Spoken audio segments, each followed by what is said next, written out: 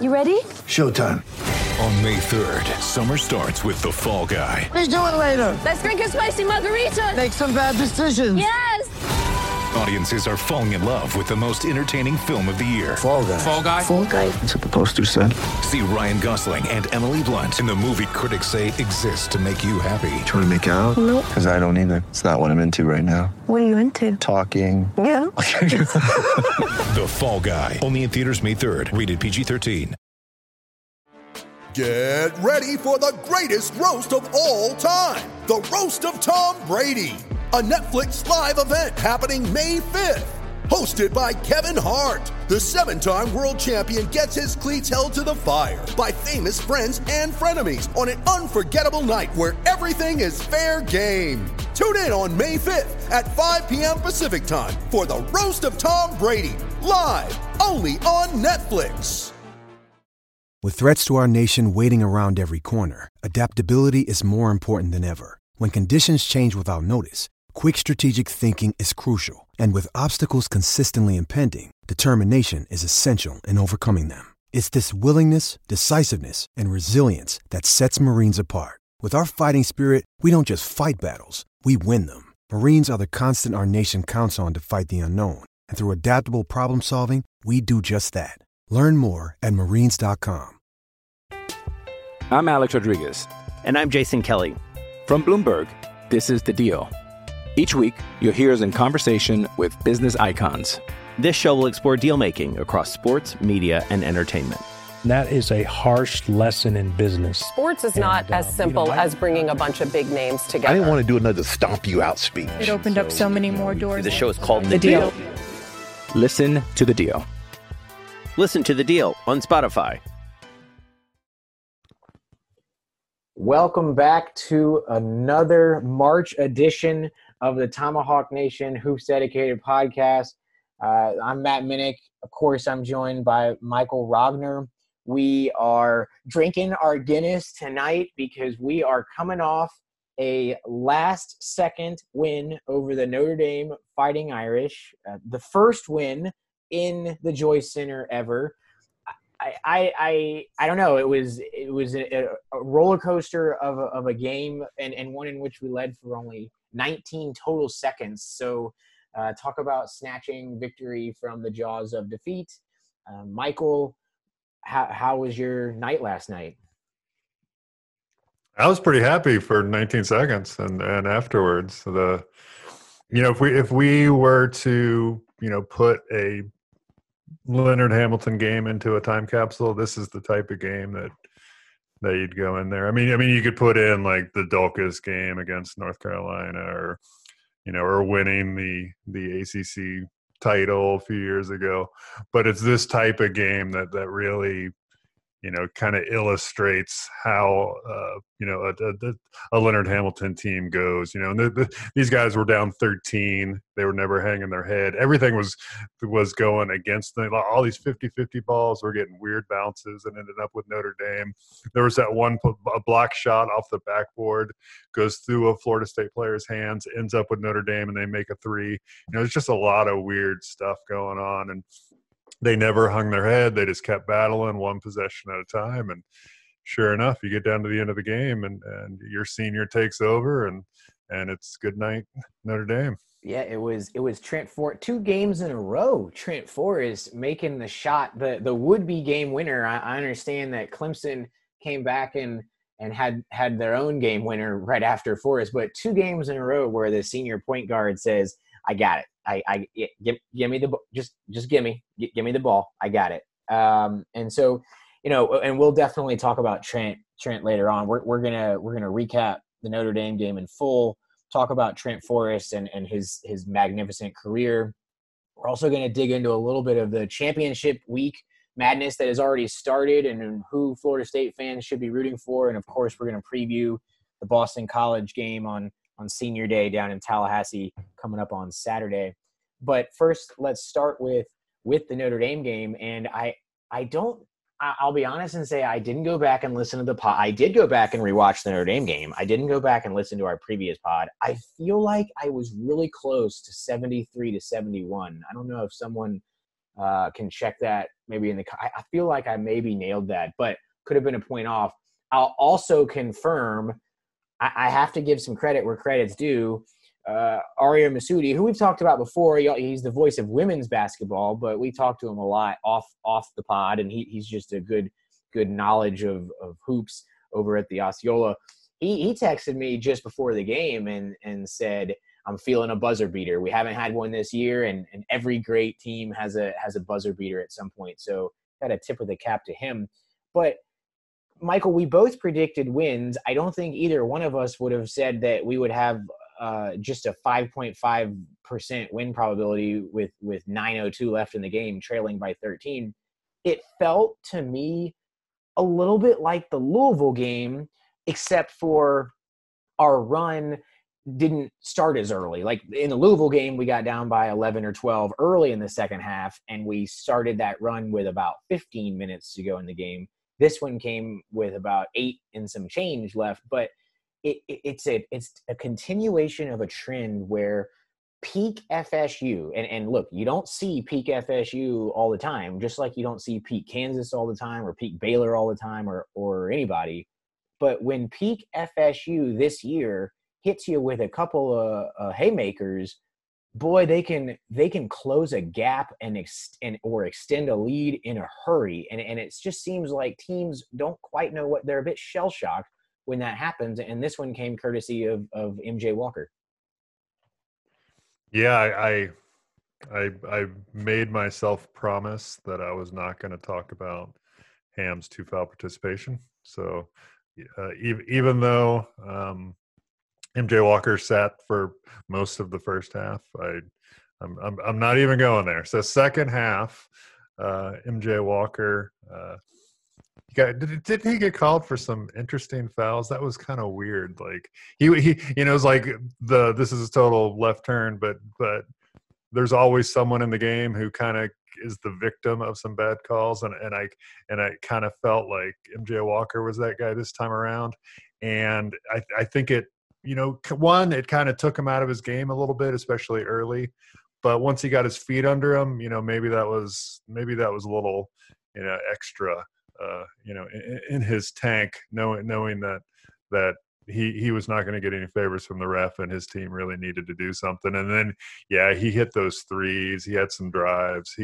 He was the difference maker in the second half, and was also kind of key defensively during that long run that Notre Dame had where they couldn't score. I think they went from about like 10 minutes in the game until something under 3. Under and 3. They made one bucket in that whole in that whole time. We were kind of switching in and out bigs. We had Dom in there for a while, and then went back with Malik. But our perimeter players were finally kind of getting some disruption. We see that a lot in Florida State games. Anybody can play with Florida State for 30 minutes. It's those last 10 minutes that that often things tend to go awry. And Notre Dame was not playing very many guys, and suddenly their threes were not falling. Florida State was catching them in transition. They were disrupting them. Just keeping them out of running what had been pretty simple offense all night. Suddenly Florida State was there, and MJ Walker had a big role in that. So kudos to him. He was definitely the player of the game, despite Trent's obvious heroics there at the end.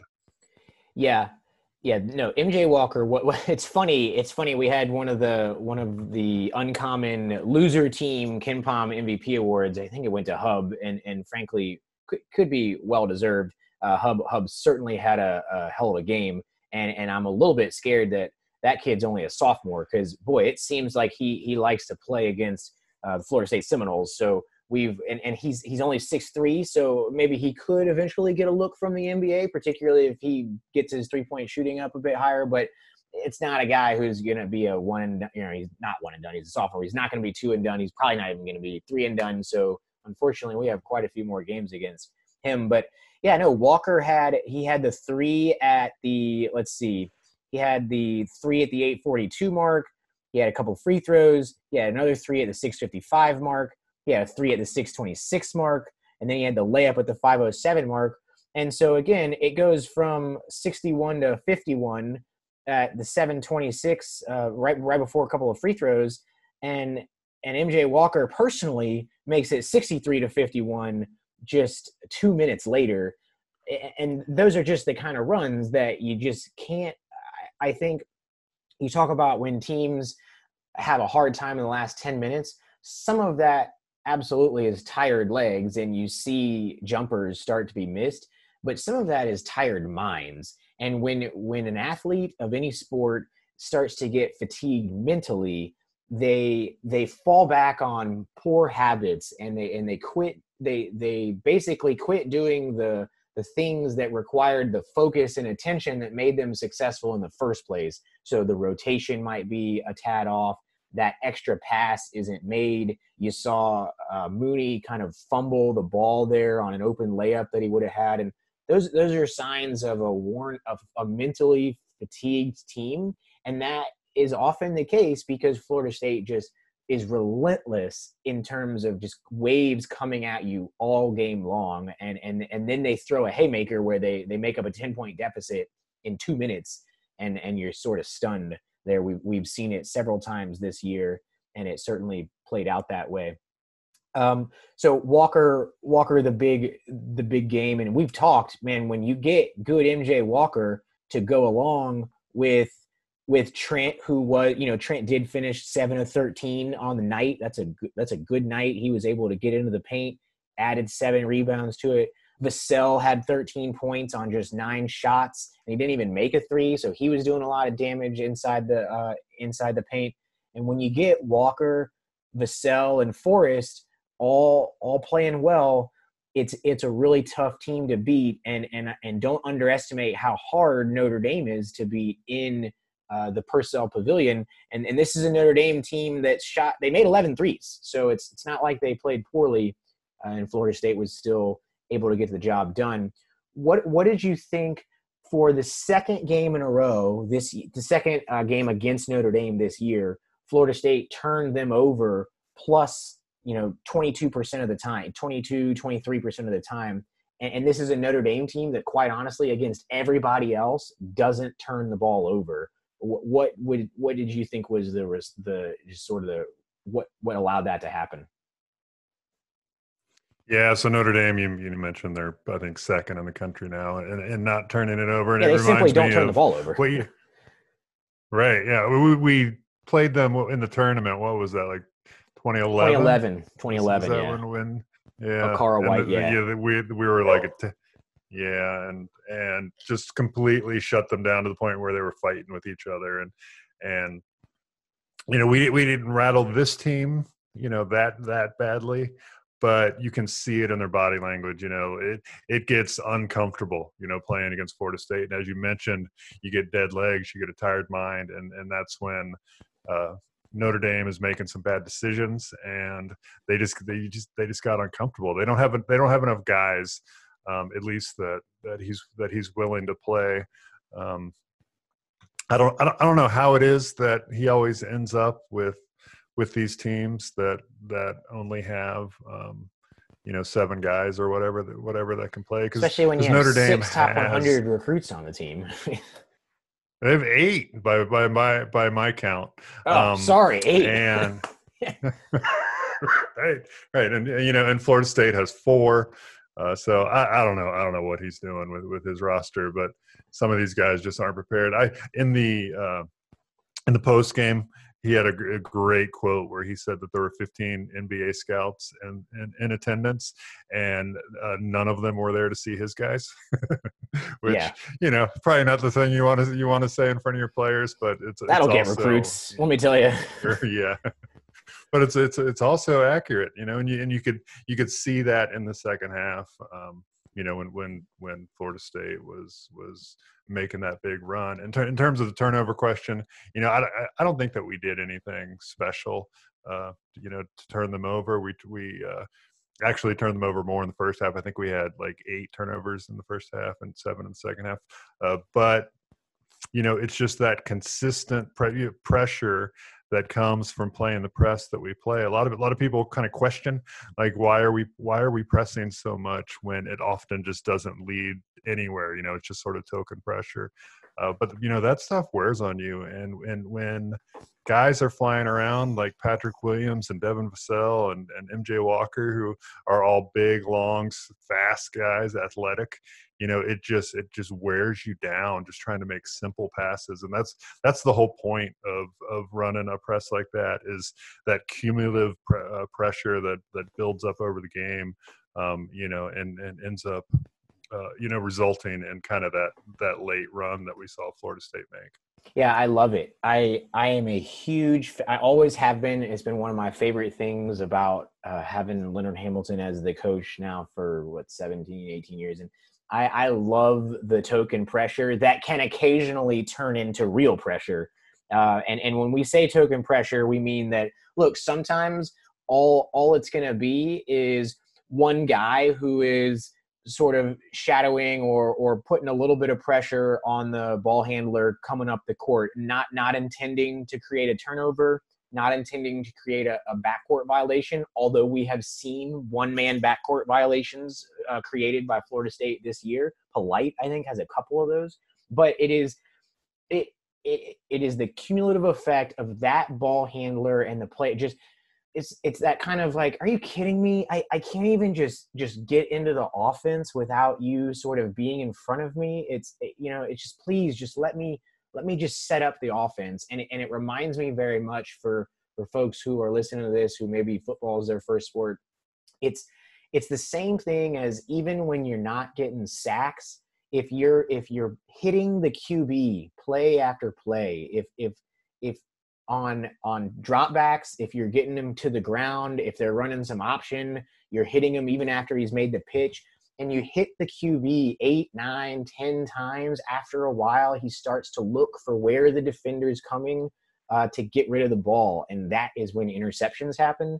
And it's the same thing in basketball. It's just this frustration of, I just want to run the offense. And you heard Chris Mack say it a couple games ago, and he's not the first coach that, no, you just can't run what you want to run against Florida State. We just don't let you get comfortable and just set up and run your set. So it's a tactic that has proven effective over the years. And this year, when we really don't have that eraser at the rim and we're kind of a boom or bust defense, it's been particularly effective at enabling Florida State to generate wins at a clip that is far exceeding the expectations of most folks. Let me ask you just a couple more players here before we move on.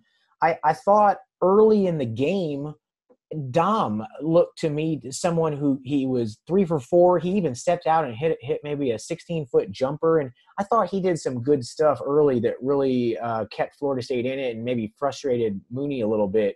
What did you see out of the other senior, Big Dom? Yeah, it's nice to get some offense out of him. He doesn't look to score a whole lot. We don't look to go to him a lot, but it's pretty clear that in the last, I'd say 3.5 games, that Hamilton is really focusing on scoring in the paint. And part of that was going through Dom, and he had the one, I think it was like a hook shot from like 14 feet or something. That was his one missed shot. But other than that, he was right there. He made 3 of 4, scored 6 points. He's had several nice games kind of down the stretch. He had 7 against Clemson. He didn't score a bunch against Louisville, but he played some good minutes.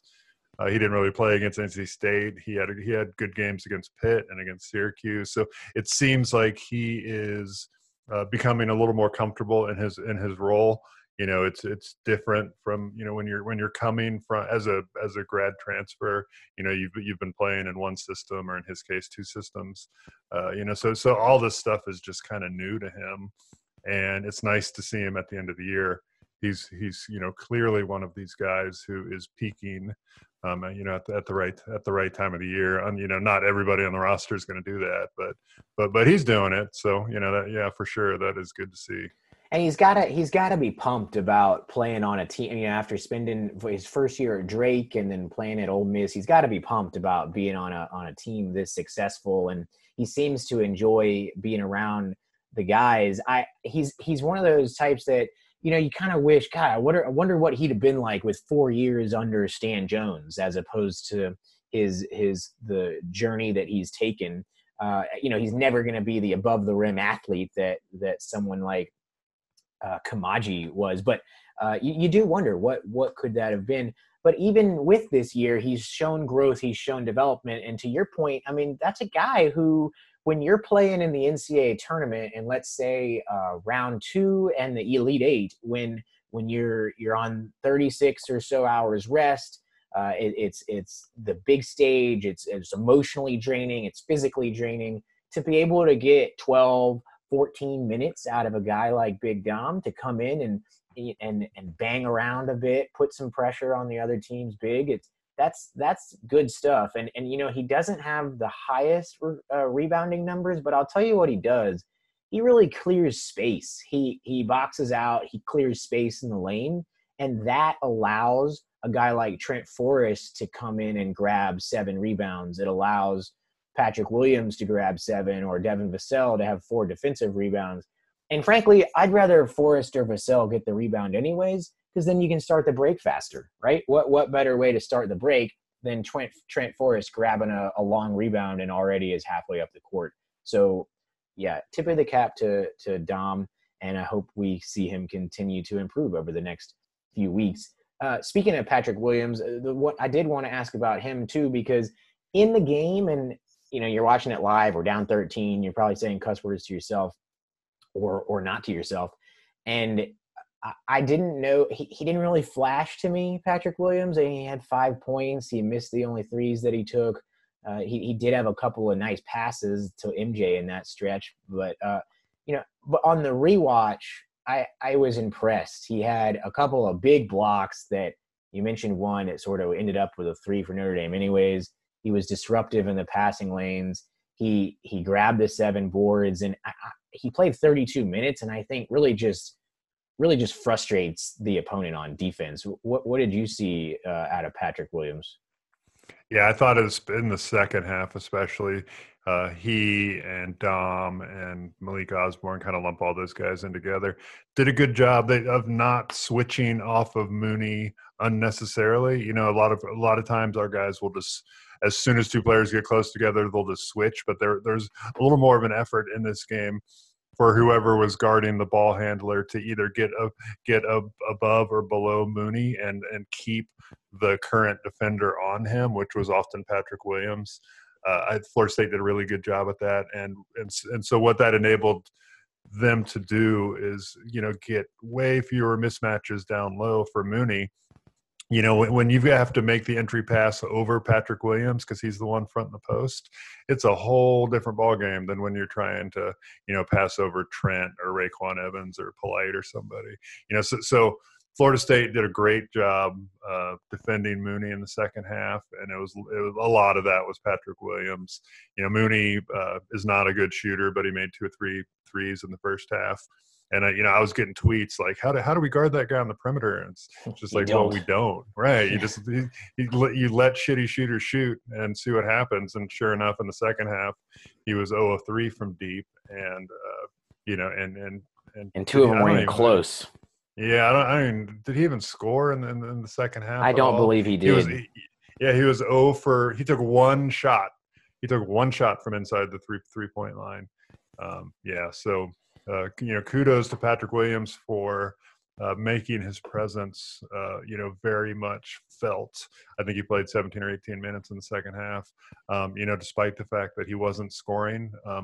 I did think that on the last play of the game, Trent goes in, throws up the layup. As I was watching it live, I'm like, oh, Patrick is going to tip this in. Like that's how Florida State is going to score. And of course, then my mind continues going, and I'm like, okay, he's going to tip it in, and then that ref over there is going to whistle him for going over the back or something.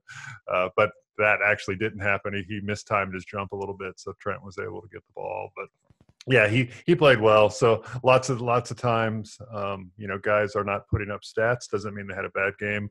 and vice versa. Some guys put up pretty good numbers, doesn't necessarily mean they had a great game. But I would have graded Patrick Williams, pretty highly in this game, and I'm assuming that the coaches probably did as well. Yeah, no, he's another guy that he's just, he's a freshman, and even that, he's a young freshman. He's I think a year younger than most in his class. So for anybody who's expecting him to just, he's not Vernon Carey, he's not Zion, right? He's not a top 3 freshman. He is a top 20 freshman, and this is, not even that, really, maybe 25. And this is what you get in consistency. But he has certainly turned the corner the last month or so, and as you said, is impacting games besides just being a scorer. Although he did have a pretty damn sweet NBA mid-range pull-up jumper there in the first half that I'm sure those 15 scouts took some notes on. Quick tip of the cap to Malik Osborne for he went 0 for 3 at the Clemson game from the free throw line, and you lose a game by 1 point, you feel like 0 for 3 could have been you had something to do with it. But he made 2 huge free throws late in this game to keep Florida State tied, traded free throws there, and that was big. So tip of the cap of him. But then you mentioned Trent Forrest just a minute ago, and of course we can't talk about this game without talking about the senior Trent Forrest. Let me forget this game. The shot at the end is great. Like, he gets his own miss and puts it back, and then not only that, he doesn't celebrate, and he totally walls off the net. Was it Hub who was coming up court and makes him go side to side and puts up a much more difficult shot than it would have been at the half court line. It still almost went in.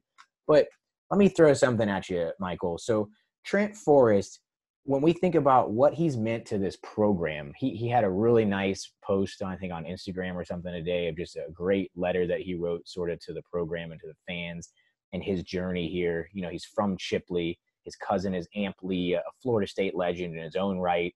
You never could imagine that Trent might leave a bigger legend or legacy than Amp Lee, but, depending on how this run in March goes, that very well could be possible. Before Trent Forrest set foot on campus, right, before he stepped to Florida State as a player, I guess, for the first time, I'm sure he came and watched his uncle.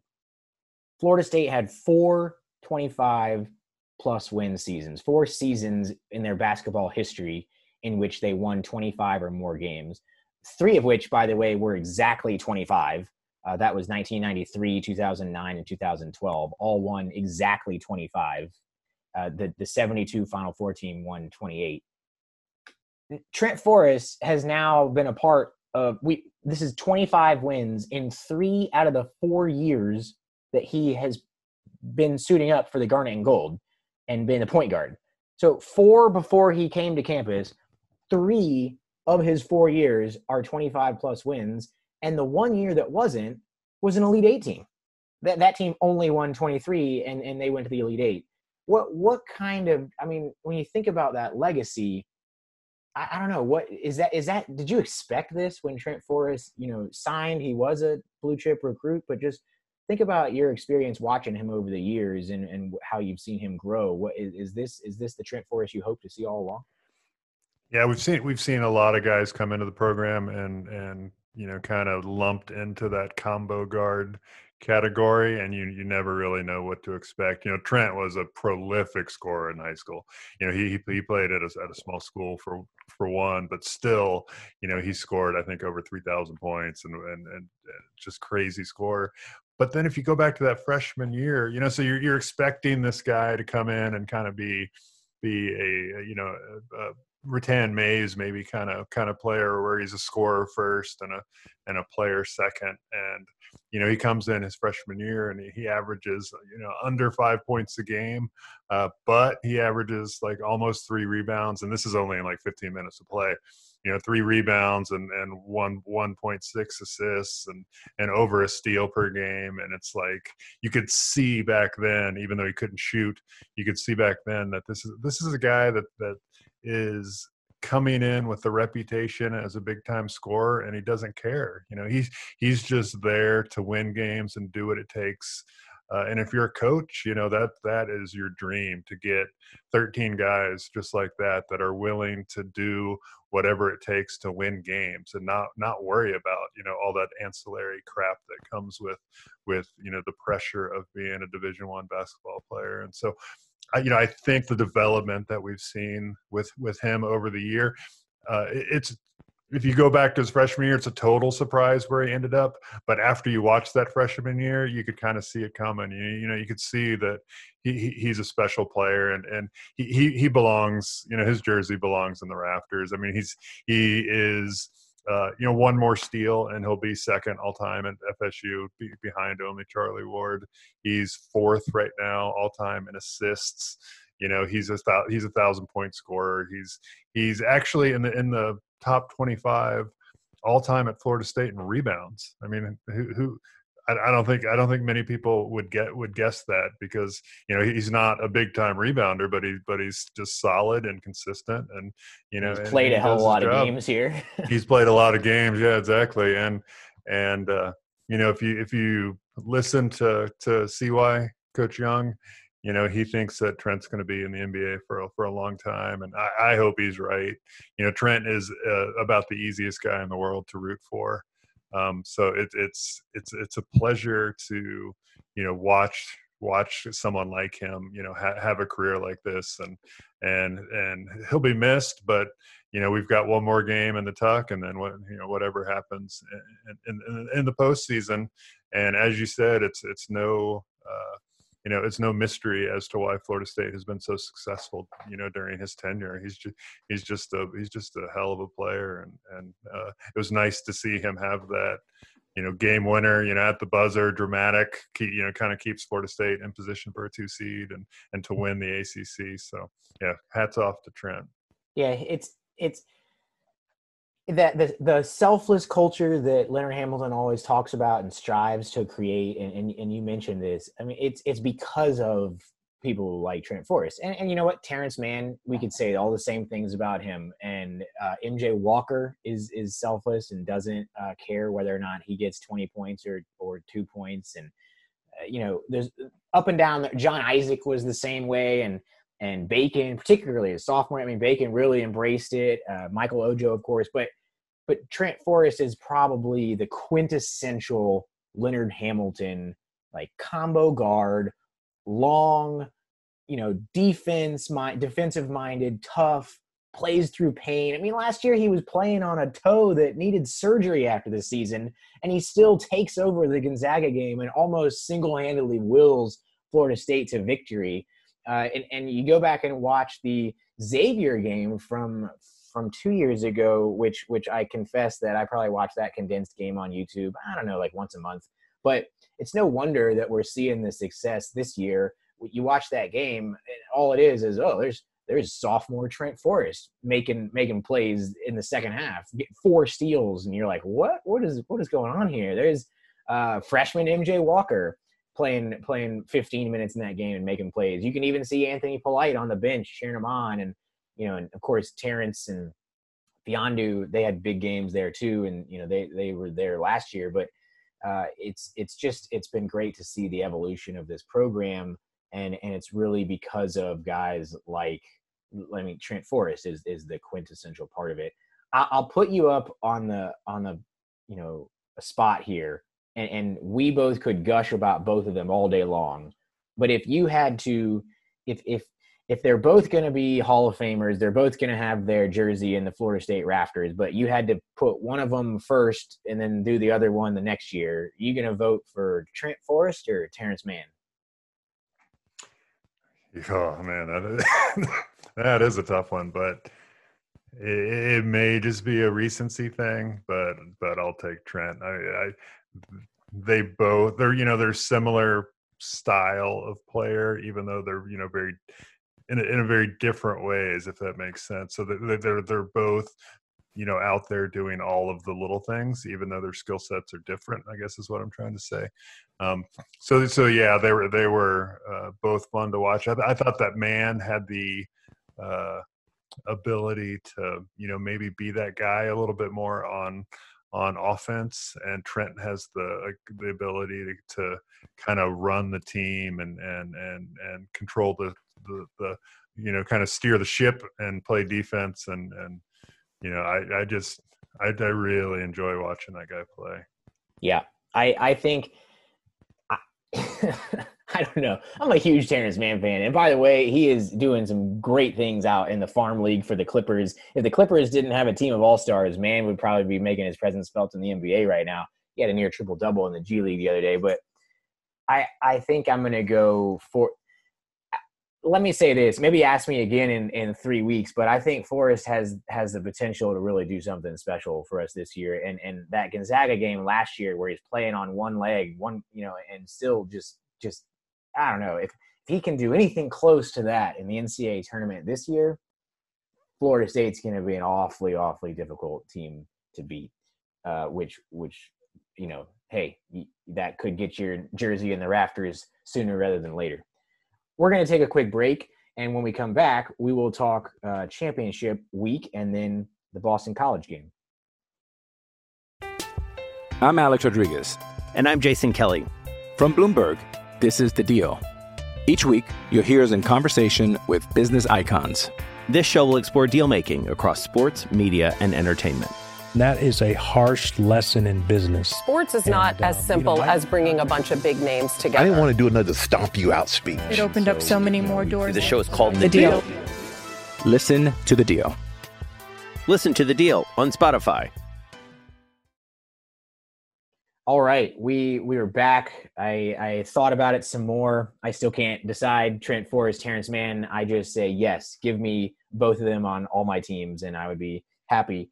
But so championship week is upon us, or 2 weeks, if you will, because the big boys don't really play until later next week. Florida State still has a game this Saturday. The ACC tournament is not till next week. But there are a lot of smaller, low major conference championships games that are going to be taking place this weekend and into the Monday, Tuesday timeframe.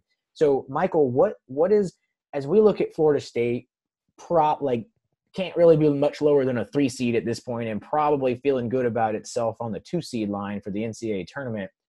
What should Florida State be rooting for, or Florida State fans, as they tune in and start to watch some of this March Madness that's playing out in the smaller conferences? Yeah, so if you look at those teams that are down at the bottom of the bracket, sort of the 13s through the 16s, maybe a couple 12s that are thrown in there. It's all of the teams that we're interested in are all the teams that are slotted in after the last at large, which is usually a 12 seed. So everybody else is in because they won their conference tournament. It's not always the best team from the conference. If you got to cut down the nets in your own conference tournament to make it into the, into the big dance. And so you want, for if you're heading into the tournament and you're about to play a 15 seed or maybe a 14 seed, you want as much chaos in these small tournaments as you can get, because the more that pool is weakened, the weaker opponent that Florida State is going to get. The best teams are going to kind of rise up and be 12s and 13s, and then we just want a lot of slop going into those 15 games, into those 15 seed type teams. So this is the week for those tournaments. They're super fun to watch, especially the finals, because the fans are going bananas, and for the players, it's everything, because it's your one chance to play in the NCAA tournament. And if you go out and win the Summit or the Big West Conference or something, I mean, those guys are just going bananas. And so it's a lot of fun to watch. They're super high pressure games, and then also you could, it's a way to kind of scout to see who, the Florida State might be playing. Yeah, when I reach a point in my life where I can, comfortably take off a couple weeks, or maybe the whole month of March even, and not have to worry about a job and a career, I definitely think that I would love to do a tour around the Midwest and even the West, and go to maybe 4 or 5 or 6 of these conference championship games in 1 week, because you're right. This is their moment. They have to win this game in order to go and get their shot at the monumental March Madness upset that would put them on the montage video forever. And so the energy is just outstanding. I mean, they really are behind their teams. Is there a team or two or a conference or two that you're particularly interested in that you're saying, oh man, I mean, none of these 13s, 14s, and 15s are great. Otherwise they wouldn't be 13s, 14s, and 15s, but sure would be nice if they get knocked out. We don't have to worry about them. Yeah. The 15s usually, if you look at KenPom, are usually coming from, below 100, and so there's some teams in there. I mentioned the Big West. UC Irvine, is a team that could be dangerous. They've got a really kind of stout interior defense, and you got to be able to score. You got to be able to shoot over the top of them. So there are these teams that have kind of these one thing that they can do really well, and you just want to avoid them. We want a team that turns it over a bunch. We want a team that's not going to take a ton of threes. Anybody out there like that, our length should be able to shut them down. I'm looking at the scores for tonight's game. Unfortunately, Army already lost, so they got bounced out of the Patriot League. My grandfather played at Army, so I'm always kind of rooting for them. Let's see, North Florida got knocked off, so that's an upset in the Atlantic Sun Conference. So they're going to play Liberty, who's the 1 seed. It's a pretty good team. They'll probably be like 12 or 13. But if Lipscomb could knock off a team like Liberty, that's way better for the 15 or 14 seeds, because everything's gonna kind of get bumped up a slot. You'll just get a weaker team. So I'll be interested to watch a little bit more of these games and maybe kind of scout to see who could give Florida State a little bit of trouble. I'll be honest, I have not given Delaware State a proper scout this year, or maybe Oakland. So this is the week to do that. I am disappointed in you, Michael. I thought you actually watched basketball all week long. So I've seen Florida State mentioned with Arkansas Little Rock a few times, and you can go find 100 different brackets to look. So we could probably find Florida State mentioned with every single one of these teams, but the NCAA committee does like to try to keep these smaller conference teams closer geographically so that they're not flying across the country. So, Arkansas Little Rock in the Sun Belt, it is a team that could potentially go to Tampa. And so you mentioned, well, we're looking for teams that turn it over. They are 332nd in the country at turning the ball over 22% of the time. That does not sound like it would be a recipe for success against Florida State. But they also are second in the entire country at getting to the free throw line. Almost half their attempts. So the free throw attempts to field goal attempts ratio for them is 45%. So, not to think that we should be overly concerned about Arkansas Little Rock, but that's a team that certainly could get Florida State in foul trouble. And the more we're in foul trouble, the more we see our guys sitting on the bench and not doing what they need to do, which is creating turnovers and scoring. So, if you're watching the A-Sun tournament, maybe you want to root against Arkansas Little Rock, although maybe you think, you know what, give me those 22% of the turnovers and we'll turn that into a dunk fest. Speaking of championship weeks, so the ACC tournament is coming up it starts on Tuesday, I believe. Is it Tuesday or Wednesday? And there's some Tuesday games. Tuesday. And so Georgia Tech they are no longer going to be eligible for it. They decided that they were going to sacrifice their opportunity this year to potentially play in the NIT in exchange for a chance to play in the NCAA tournament next season. So there's only going to be 14 teams in the ACC tournament this year. And we've run the scenarios here, but basically Florida State's win over Notre Dame was pretty big. And Syracuse's win earlier in the week was also pretty big because Florida State already has a win over Syracuse. And there's a great site out there it's linked in the article that Perry had with the path to the championship or the 1 seed. We can talk about, I think it's bballsomething.net. We can link it in this one too. The bottom line is it's a scenario generator, and I cannot find, Michael, a scenario where we lose a tiebreaker there is a scenario where we don't get the 1 seed, and that's where we lose to Boston College and Louisville wins against Virginia. Louisville and Florida State have the same record right now. So if Louisville wins and Florida State loses, we are not the 1 seed. Louisville would win the conference outright. But if there is a 2-way tie, a 3-way tie, a 4-way tie, we haven't been able to identify a scenario in which these final 7 ACC games play out to where Florida State would lose that tiebreak, even if they lose to Boston College, because in order for there to be a tiebreak, Louisville would have to lose to Virginia. And once you start doing all the mechanisms and comparing the records and whatnot, you end up finding out that Florida State has a better record against the 5th place teams than Virginia does. So we would still be the 1 seed. So basically what we're rooting for here is a Florida State win against Boston College means that we are the 1 seed. We are tied, at the very least, tied for the ACC regular season title, and we are the 1 seed.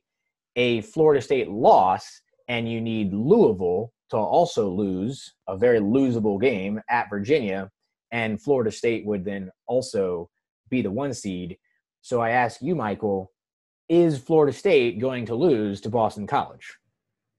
There is no chance that Florida State is. Actually, I should not. Don't you put that juju on us now. Don't say that. Take it back. There is very small chance that Florida State's going to be probably like a 17, 18 point favorite, somewhere in there. I mean, this is like, 95 to 98% probability that they win this game. It's senior night. BC's had some injured guys. So yeah, I think that you never want to count things before it happens, but Florida State is in very good position, to win at least a share of the ACC regular season, and that would make them obviously the 1 seed in the ACC tournament. And then if Virginia takes down Louisville, then Florida State is atop the conference all alone, assuming that we can knock out BC. So we certainly have an easier path to this thing than Louisville does. And I have to say that I like our chances, not to get ahead of myself on the pod, but when it comes down to prediction time, I'll be predicting a Florida State win. Yeah, for those of you who haven't been following Boston College this year, it's probably because somehow Florida State managed to play in a 19 games of a 20-game ACC schedule without playing Boston College. So here we are in our 20th game playing Boston College for the first time. And I don't know how that quite – I feel like if I was the schedule maker, I would want to make sure that all the teams played once before I started having some teams play twice. But I'm guessing they've got TV and other things on their mind. But so Boston College – does not have a ton of talent. Derek Thornton is someone who originally started at Duke, I think eventually made his way to USC. He's back now on the East Coast, and he was a highly rated recruit. He has had varying levels of success in college, but so they started off the year okay. They were 8-5 at one point, coming off a win over California. They actually beat Notre Dame in Notre Dame earlier in December by 1 point. So Notre Dame's had a lot of close losses. They beat a similar South Florida. We played South Florida, struggled against them, and they really handled South Florida on the road. And throughout the year, they've sort of had these weird, I don't know. They beat Virginia on January 7th at home, and then they did nothing for 5 games. And then they managed to beat Virginia Tech, and then they've sort of lost a few. They're currently coming in on a 4-game losing streak. They are 13-17 overall. They're 7-12 in the ACC. They just got beat by Syracuse by 13, and so they are not playing well. Is there something that they do well? I'm looking at their profile here. It seems like they create a decent amount of steals, but what does Boston College do? Let's say at least mediocre. Yeah, they do turn teams over, which Florida State has, especially in their losses, has had the bad habit of turning teams over. They're 46th in the nation. It's not like they turn teams over at Florida State's rate, but beyond that, they don't do a lot of great things. They are I'd say not a terrible shooting team, but they're not a good shooting team. And I mean, they're 31% from deep on the year. They have their own turnover problems. They're not a great rebounding team. This is a team that, unless something weird happens, Florida State should handle them. You mentioned Derek Thornton. He was a 5-star recruit. I think he was the 14th rated recruit in the nation. So, kudos to Jim Christian. He has as many 5-stars on his roster as Florida State has on theirs. And so what you're looking at typically in games like this is there's going to be the potential for one guy, to just have a career night. And that's what it takes to, pull this kind of upset. And they are an ACC team. I mean, they've got some guys, they certainly have some players who can, are capable of having those big games. We've seen it against Boston College before. They just haven't been able to do it consistently this year. And, they're also, they're Boston College. They're Boston College, and there's no Kai Bowman. There's no Jerome Robinson, but both of them are playing in the NBA.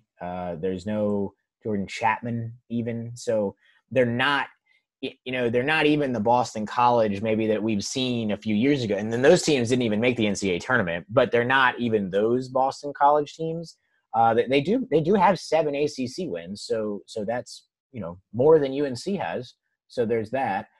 But yeah, they don't do a whole lot well. I'll be interested to see personally just their free throw shooting. I've kind of got this insider's bet with myself that teams continue to overachieve, not just getting to the free throw line, but actually shooting from the free throw line against us.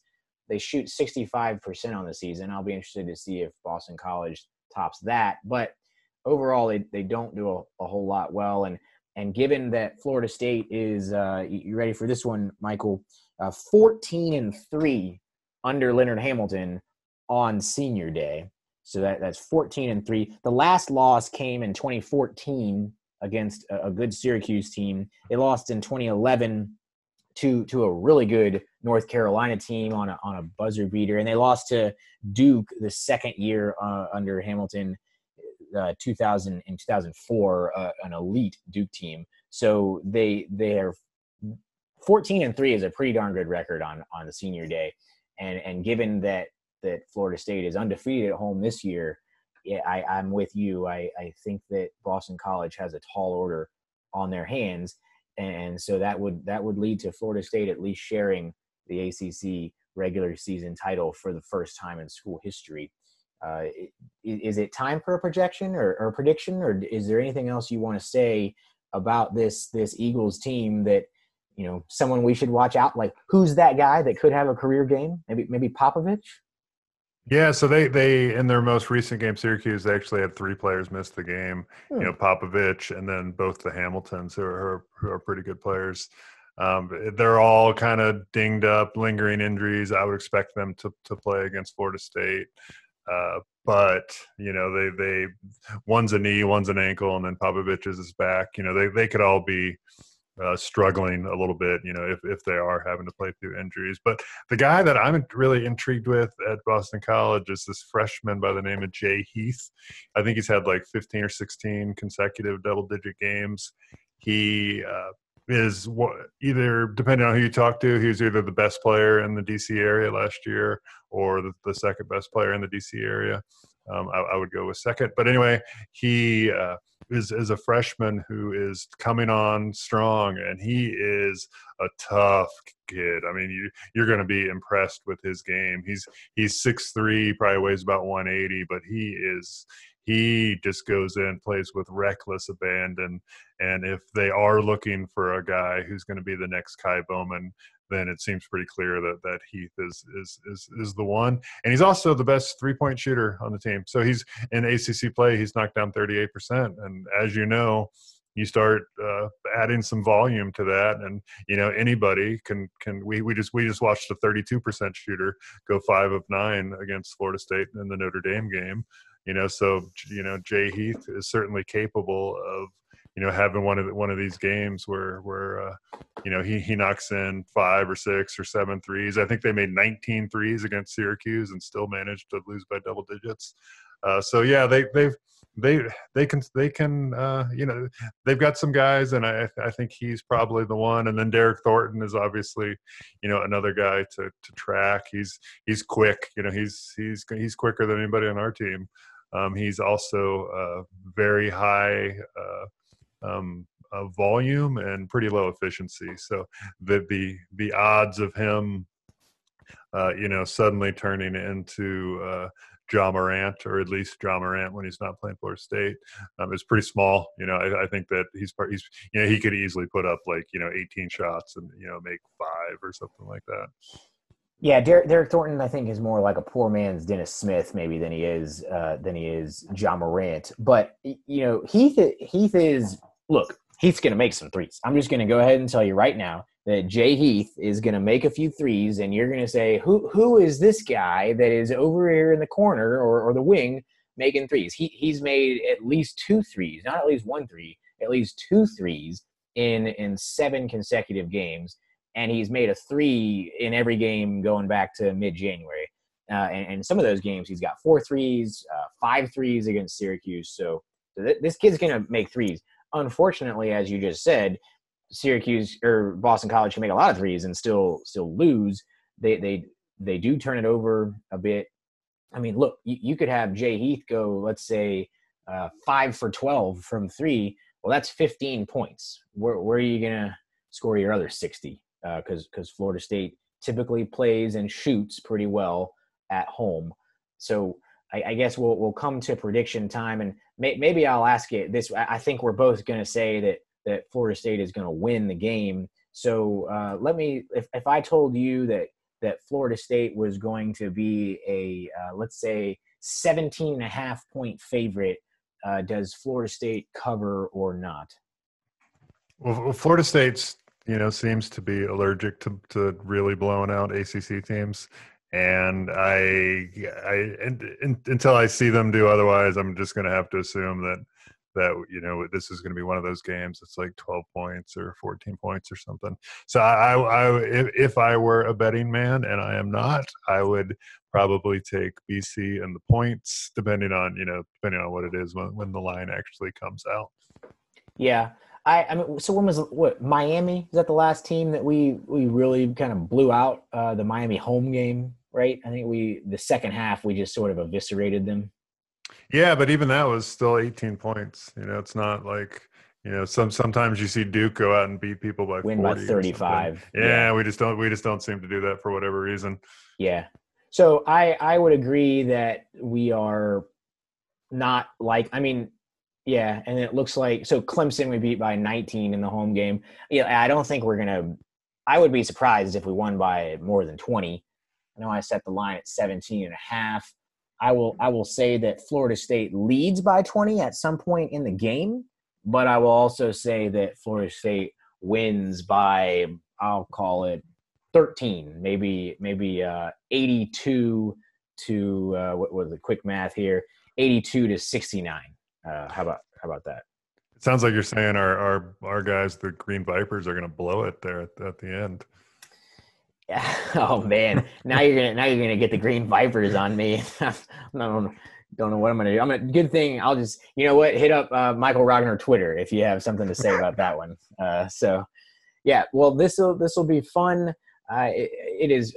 I hope for Leonard Hamilton and Trent Forrest and the guys say, Dom gets another senior night, that they are able to run this record to 15-3 on senior day, and that Florida State is able to celebrate in a way that they haven't been able to do before. I think this would make does Mike Brey have an ACC regular season title? I don't believe so, right? No. We need to fact check this. Maybe we can turn it to the next pod if it actually happens. This might make Leonard Hamilton the first coach, or one of only a couple, to have at least a share of the Big East regular season title and the ACC regular season title. He did win a share of one of those with Miami. So that would be an impressive feat for college basketball if you are able to win the Big East and the ACC. So for Michael, this is Matt.